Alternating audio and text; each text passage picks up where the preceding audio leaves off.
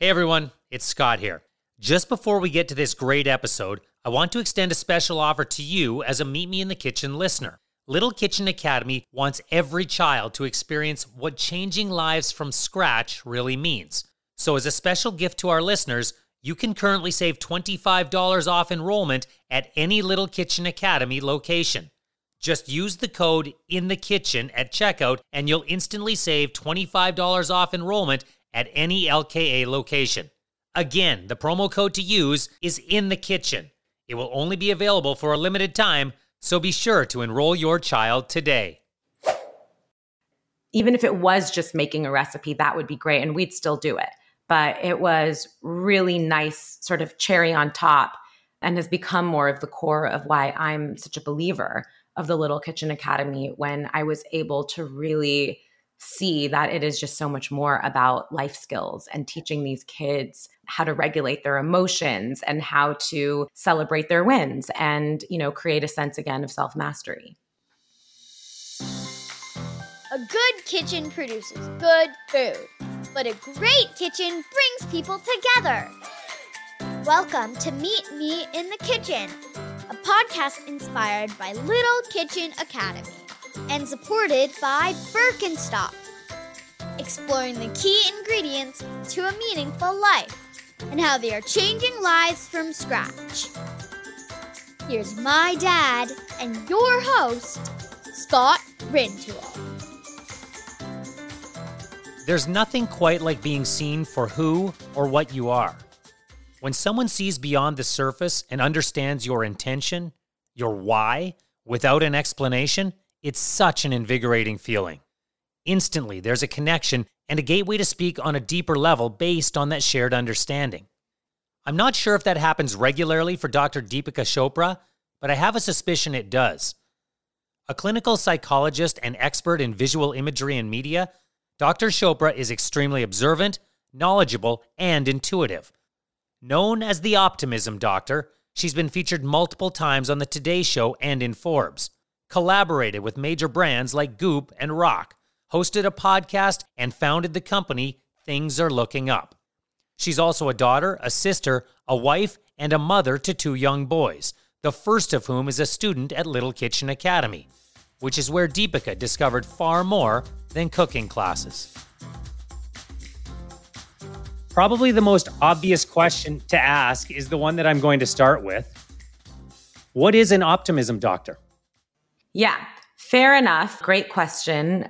So I love this question because, in all honesty, it's something that I created or sort of was organically created with me, for me. So it's a fair enough question because it did not exist before. And basically, by trade, I have a doctorate in clinical health psychology, but I have been studying really specifically the science behind optimism for over a decade now. And actually the actual word or the title of Optimism Doctor, like so much else, I feel like in my career, came really organically and unexpected through a session with a client.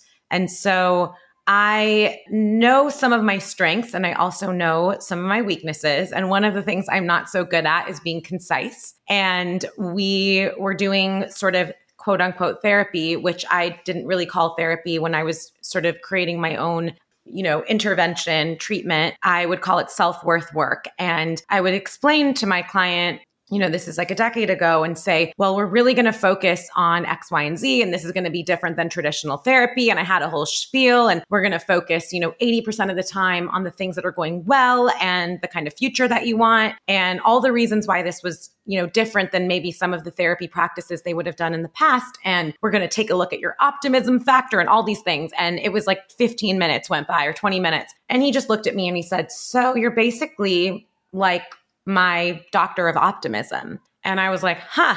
And he's like, I'm going to call you Optimism Doctor. And I was like, if I would have presented with that, could that have really limited all this 15, 20 minutes down to maybe like 5? And he said, yeah. So it kind of stuck. People started to refer to me as the Optimism Doctor. And then after a little bit of time, I decided, hey, this is exactly what I'm doing. This is the best way to describe it, to title it. I'm going to trademark it. So it became my trademark and it became sort of the title in which I operate under. And I think it says it really well. But that's me, the optimism doctor now. Well, very few of us, it's a very small circle of people in the world, I imagine, that have your specific credentials. But probably everybody listening to this podcast at some time or another has said to a friend, to a family member, you need to just be a little more optimistic. That certainly doesn't encompass what your work is. So what is your general approach to teaching people to be more optimistic? It's really interesting. I think most people would think that I might answer that with helping people be more positive. But in reality, that is actually not what we do, and also not really necessarily how I define, or a lot of people in the field would define, optimism. I think that the immediate thing that they think of when they think of optimism is positivity or rose-colored glasses or a glass half full. And then even surpassing that, some of the sort of misconceptions about optimism are they sort of think of a person that's devoid of reality and sort of, is blissed out 24/7 and not really aware of, some of the setbacks. But actually, how we really define optimism and someone that is optimistic is someone that is keenly aware, mindfully aware of the roadblocks and the setbacks that, might I add, all of us experience in our lives on an everyday level. But the caveat is they see those setbacks and roadblocks as something that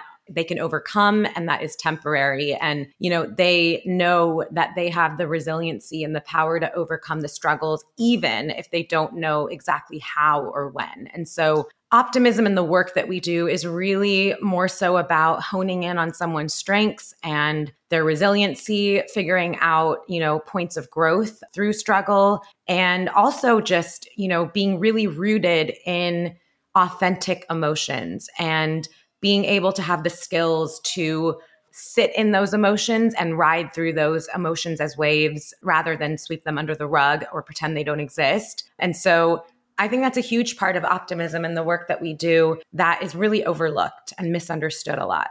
Well, and as you just pointed out, it's easy to portray optimism verbally, that traditional optimistic approach, but that doesn't actually equate to having an optimistic mindset. So how do you, or perhaps how do we as everyday citizens, differentiate between actual optimism and what I would term superficial optimism? So yeah, I really like to look at it as sort of optimism, because to me, that is authentic optimism is optimism versus sort of this idea of toxic positivity. And, I think that, the important factor of that, again, is being able to sit in and really be mindful of your true authentic feelings and to give power to that because, we as humans, we were made to experience the full range of human emotion. And so not only are we going to experience them, we need to have a mindset where we're welcoming and sort of we accept and welcome and really give power and light to the full range of emotions instead of sort of having this mindset towards ourselves and others that we love from a good intention place where we are saying, hey, you're not allowed to feel these X, Y, and Z emotions that don't feel good. And so there's no space for them. And you can only feel good and only feel positive. Otherwise, all other emotions are not allowed here. And so I think that the hallmark really of that is, it seems counterintuitive and totally opposite, but part of optimism is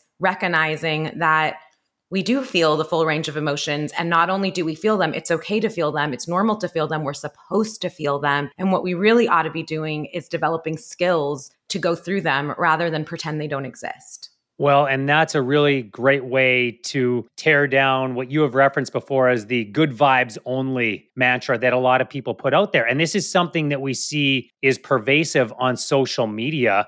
I know this is probably not where we're going to go with the bulk of the conversation, but what's your general approach to social media? Because most of us present our best selves there, not our true selves. Absolutely. It's kind of like it's everyone's highlight reel, not the real reel.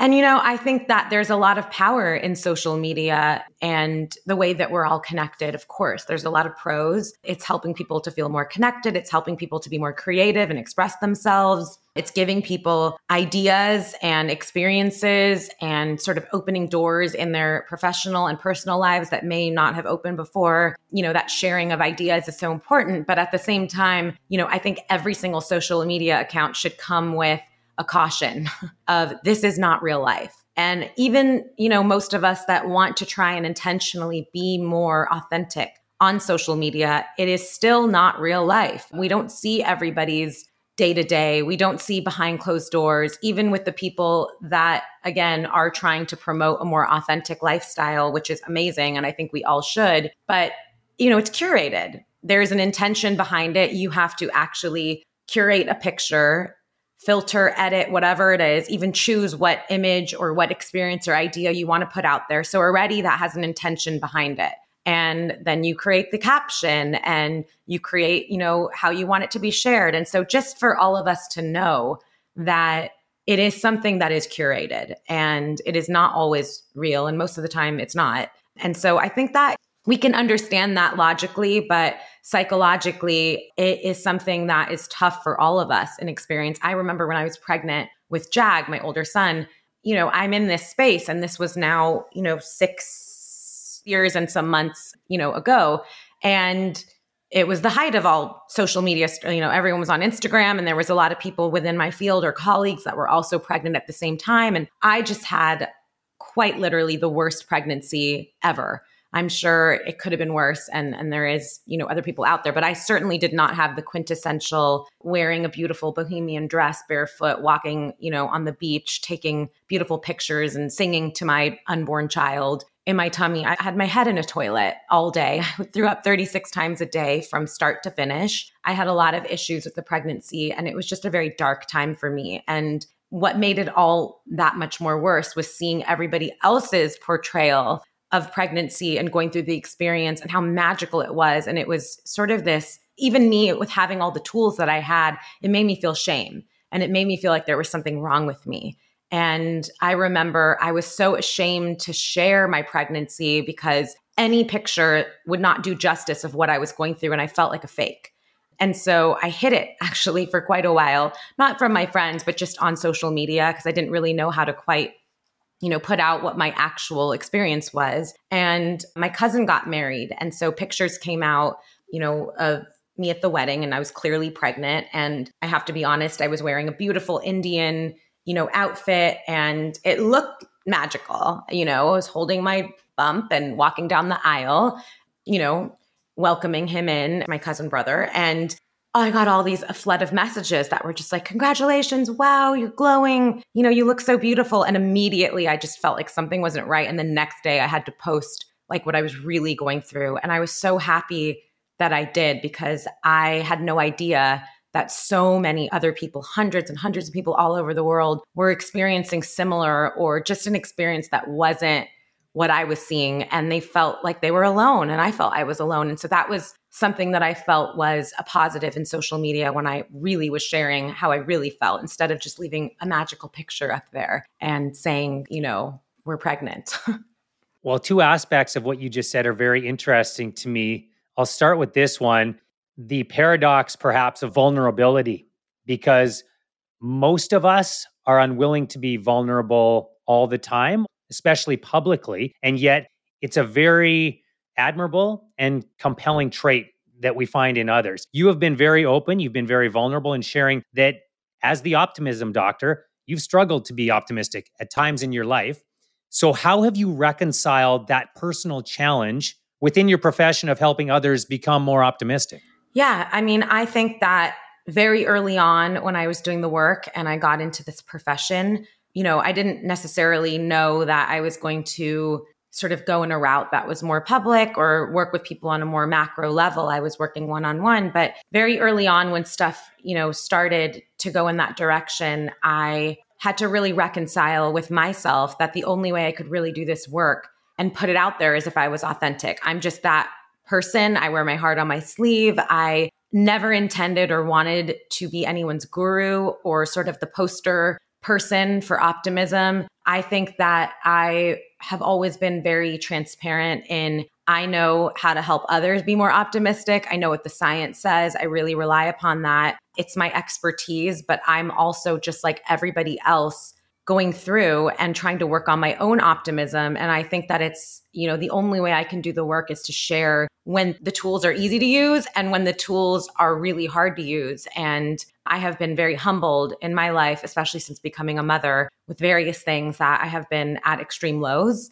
And I have shared that, even with that pregnancy, it took me almost 7 whole months to even find a shred of hope or optimism. That's what something like a chronic illness or something over and over of your physical body not feeling well can really do to someone. And so I think part of the reason why for me reconciling that is I never intended to be the poster of it. I'm not the most optimistic person. In fact, even within my own family growing up, I was never the one that was the most optimistic. I think I have always been someone that helps others sort of sort things out. And that was a natural part of me since I was a child. But I also was always someone that transparently was doing work on myself.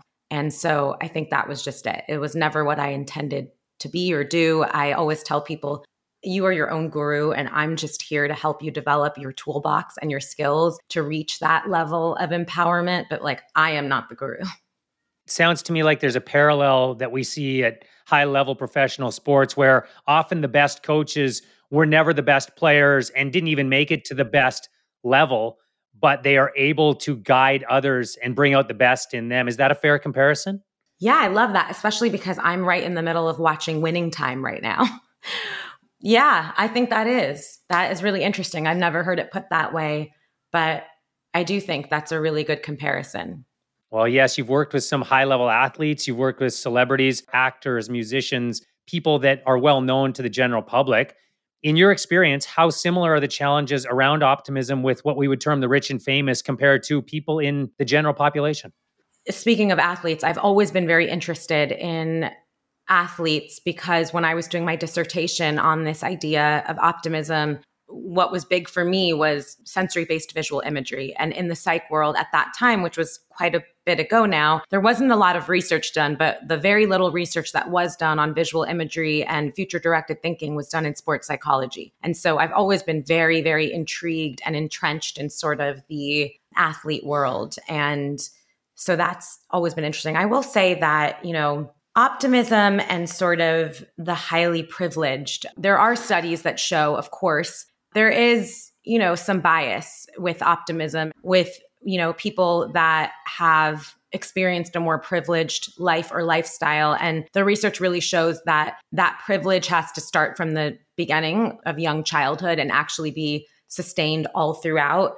There is a little bit more of a sort of bias towards optimism because maybe there's less struggle. But having said that, they have also looked at people that started with privilege and then sort of lost some of that and then worked harder and had experienced privilege again or not experienced and all of that. I think that what's true about optimism is there is that caveat there, and that's true for a lot of things, higher socioeconomic status and sustaining that for a long period of time. We do see people more gravitate towards sort of less worry in that realm of optimism. But what we don't see is people that gravitate towards more sort of celebration of things that go well. That is across the board hard for everybody and a skill that we all can learn. And the thing about optimism that I think is really cool is every single person can increase their optimism. And it is a learned behavior. I like to look at it like a muscle. So from wherever you're starting in your life and whether you are, like you said, someone that is quote unquote rich and famous, or whether you're not, you can raise your optimistic factor and your optimism from wherever you're at. And we all probably need to, because I think across the board, from an evolutionary standpoint, we were sort of programmed to be more pessimistic.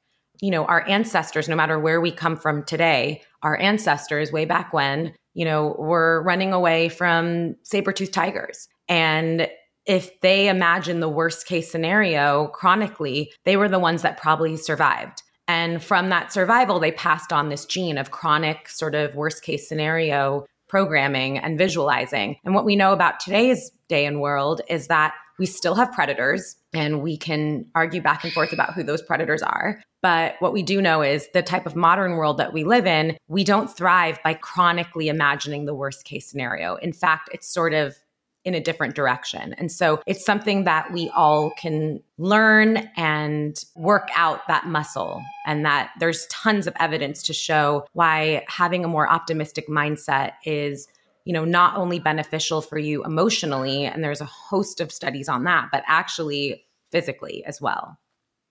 I want to go back to when you were having those physical difficulties with your pregnancy, and then the last half decade of your life as well, in which you've become a mother. You referenced that earlier. How has becoming a mother changed your outlook on optimism?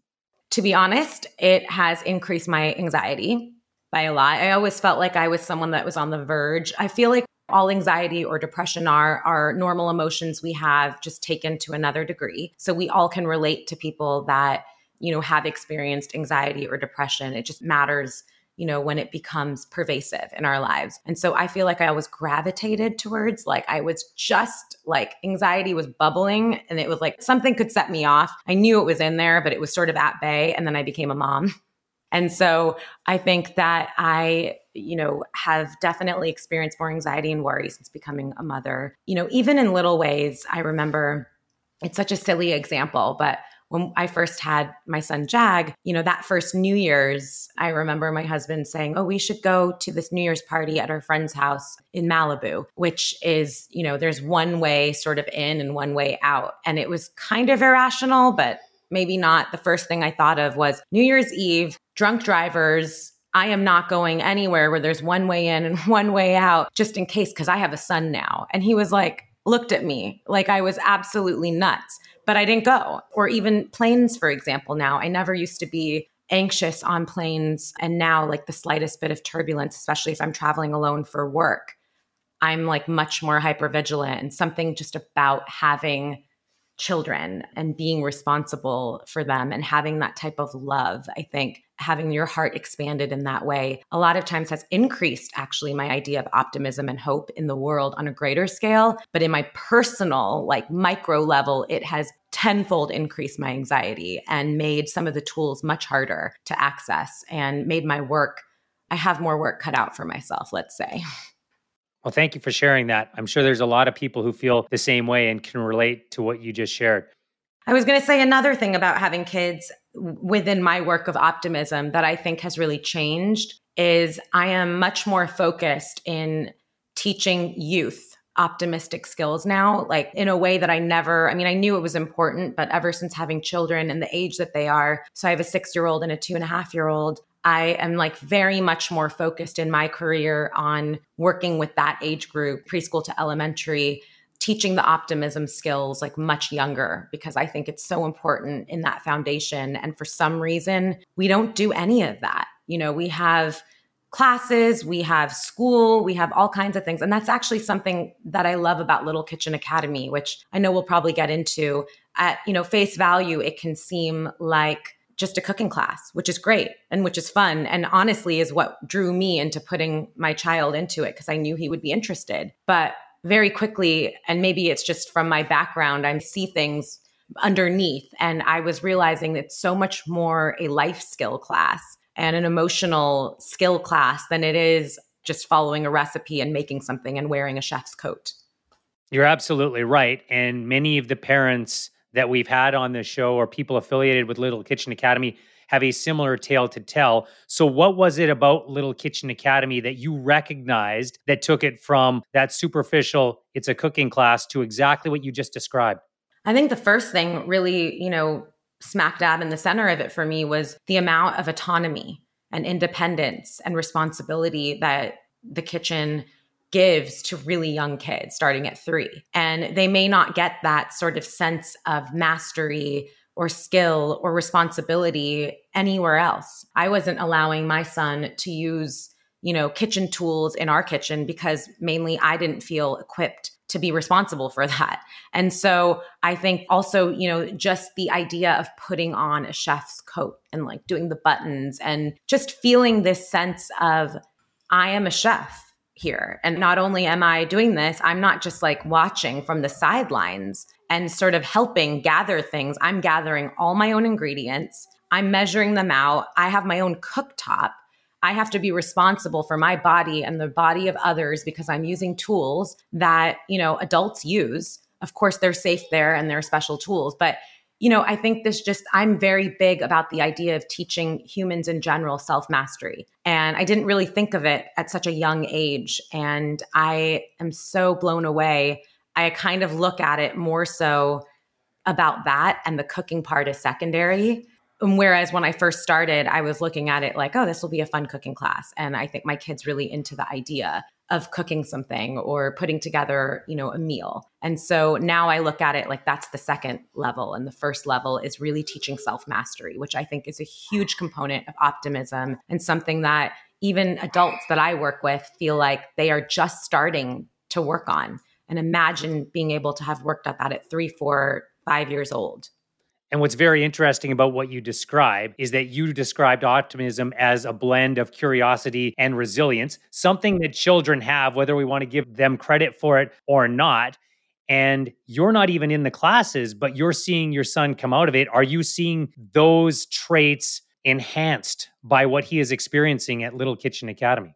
Absolutely. And I feel, there's a level of confidence, and that's what we do in sessions. What I do with people is, it's a little bit different, but coming up with a goal that is, really sort of measurable. So same thing, having a small goal that they can really see in the kitchen, which is, being able from start to finish to create a meal of some sort.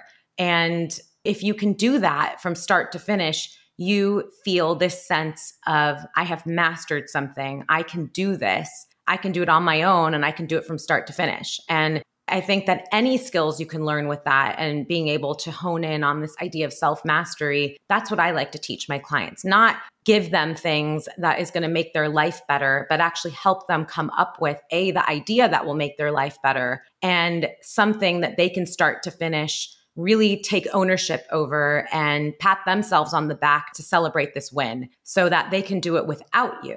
And I think that's the piece that is really important. Also, just coming into our own kitchen and, the curiosity piece, like he will just say, I know what this tastes like, or I know, what this herb is, and I've done this before. And I'm like, no, you can't cut this. And he's like, no, I've done it before. They let me do that at Little Kitchen Academy, at cooking camp. He calls it cooking camp. And so, I have more confidence in him as well. And I'm blown away by, the amount of information that he knows and different types of meals and herbs and spices that he's exposed to. But mainly it's that idea of autonomy and independence and self-mastery that I think, other Montessori maybe programs, they do that a lot in school. We don't do a Montessori school. And so, whereas they are learning that in other ways at our preschool, but I think that it's such a distinct piece from LKA that I see my son have that I just love. It works really well for him. Well, you mentioned your kitchen. You're sitting in it right now. So it's a perfect segue for me to ask the question that every single person gets asked on this podcast. I'll ask it right now. Deepika, what is the one ingredient that is always in your kitchen and why? Well, I guess I could answer that literally or figuratively, but I think I would say cooking with freedom, because I thought about that, the other day. We had this hurricane, our first ever hurricane scare, at least in my lifetime, in LA, which was interesting. It became more of a tropical storm, thank goodness. But we hunkered down kind of, and we decided to make cookies. Well, I decided to make cookies. And I will say that I have made cookies multiple times, hundreds of times, and they do taste good. But this particular time, I made cookies, and they were the most awful cookies I have ever seen or experienced. My son came up and said, wow, those look like the spots on a soccer ball. They're hexagons. That was not by design. I don't know what happened. They were absolutely disgusting. I had to throw them out. But, then the day after, I made a really delicious lamb couscous. So I just think the freedom to create and the freedom to make mistakes. That's a big part that I think happens in my kitchen. I think I'm prone to perfectionism, and I think my older son is too. And so I'm very sort of hyper aware to try to create activities and an environment where, we're not doing things and trying to be perfect. And so for me, I think just having freedom to create and not having just this sort of pressure to make things in my kitchen that are, the Pinterest version of something and it has to be the best tasting. Sometimes we laugh. It's disgusting. It's awful. I've royally messed up. And other times I surprise myself by sort of just going by the gut and making something that, at least I'll say, tastes delicious. And so I think freedom. That's a great answer. And it leads me into this because with your profile and the position that you're in and the opportunities that present themselves, look, you've collaborated with major brands like Goop. You've partnered with a lot of people during the course of your career. So you probably have to be very selective about who you choose to endorse or partner with. What was it about Little Kitchen Academy that said to you, yeah, I can put my stamp on this? I think it's just my own personal experience. And also, I had breakfast recently with one of the founders, and it was so interesting because I feel like there was all this stuff underneath that I was discovering, but I wasn't sure if I was correct. I was just like, I think this is so much more, about the skills. And I feel like even the sort of chefs that I was meeting as I would drop off and pick up, I was like, they just seem so much more equipped in childcare and more so than like maybe, that they're just hiring these like really great chefs. It just all felt much more intentional. And I wasn't even sure if I was correct, but it felt that way. And then when I sort of mentioned that, and there was so much intention behind it and so much even more than I was imagining, and it was about that, I think, it just lend itself really hand in hand to having like, there's so much synergy between what I do and what the kitchen does. And especially with my focus this particular year coming up on children and youth and optimism skills and proactive mental health care skills at a younger age, it just was a no-brainer that there was a collaboration there. And I'm very excited that there was just so much more. Even if it was just making a recipe, that would be great and we'd still do it. But it was really nice sort of cherry on top and has become more of the core of why I'm such a believer of the Little Kitchen Academy, when I was able to really see that it is just so much more about life skills and teaching these kids how to regulate their emotions and how to celebrate their wins and, create a sense again of self-mastery. You just mentioned it and you referenced earlier turning your focus since becoming a mother more into optimism in youth and in children. You're going to launch Optimism cards for kids. Can you describe what they are and what that's going to look like?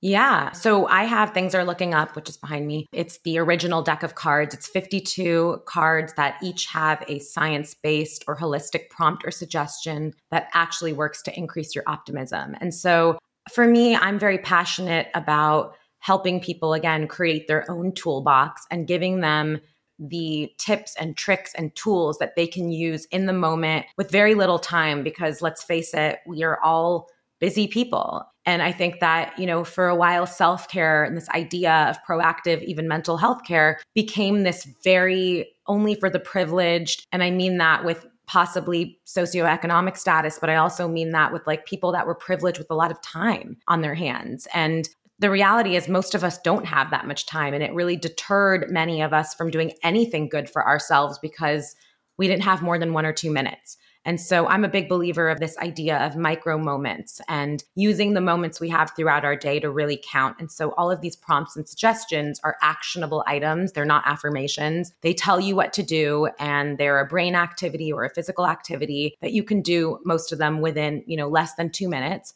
And they help shift your mood. And if you do them enough, they help build a new habit and actually help rewire our brains in a certain way that make it easier to increase and sustain optimism. And so, the kids deck version was actually thought of before this one. It's just this one came out earlier, and I've been really honing in on working on it. And I'm actually so glad this is the right time because I have 2 kids now, and we really tweaked it back and forth with, the experience of my 2 children and other children. And the really fun and interesting piece of that is that my kids got to illustrate the deck, which is really, really fun for me. And also, randomly, there are a few cards in there that, I'm excited to share with you guys when it comes out that, are food and kitchen related.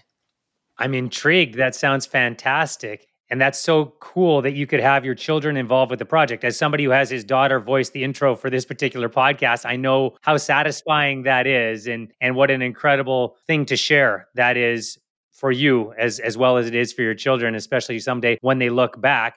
You mentioned it, the adult cards are out now. They've been out for some time. When will the Optimism cards for kids come out? So we're looking at a early October launch and kind of right in time for being back in school.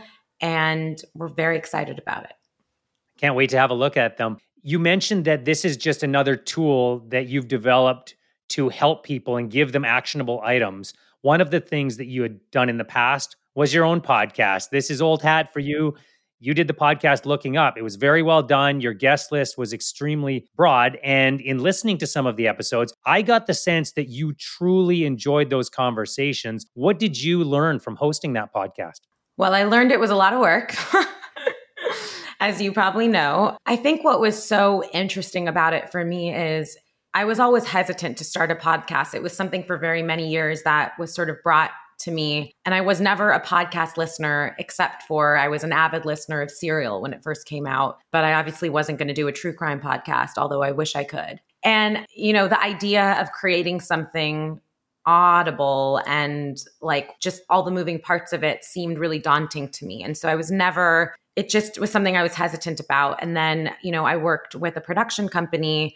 I was signed to them and I sort of said, okay, great. This sounds like I'm just going to walk into a studio. I can just do the thing I'm good at. You guys can do the thing you're good at. And so I signed up for it and I was excited to start. And then COVID hit. And so all of a sudden I learned I would have to be doing these podcast episodes and recording them by myself in my bedroom, let alone. And all the things I had feared the most, I was having to do. And to be honest, I think it was such an amazing learning opportunity for me and a piece of growth because it's something I never really thought I could do. And I literally did all 6 seasons from my bedroom. And so I was able to do it. And I think the silver lining in it of being able to do it all virtually or having to do it all virtually because we were all at home is that I got to talk to anybody I was interested to talk to, no matter where they were.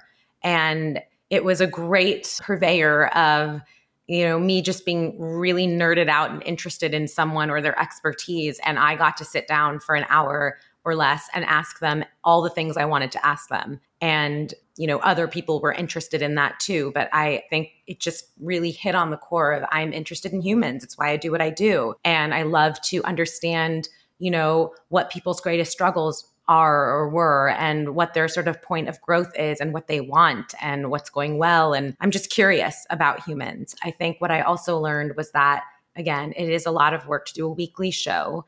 We did 6 seasons and decided to go on a little hiatus because I like to do things, from a point of inspiration. And I was deeply inspired by it. And then I reached a point where I started to become inspired by maybe a different sort of setup for the podcast. And so that's still something that is in the works. And, I'm excited about revisiting and sort of reigniting the podcast, but sort of forming it in a little bit different way.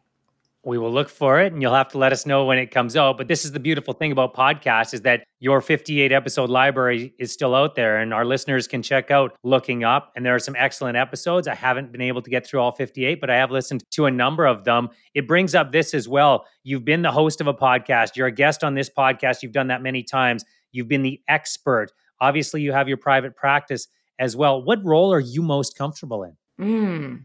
I think the most important role, obviously, and this is so cliche, but it is being a mom. But I will say the role I'm most comfortable in, which is interesting and something I wouldn't have really known had I not sort of been thrown into it. I really love interactively speaking to a large live audience, and I think that I found over COVID, it was so interesting, but I even love doing it virtually.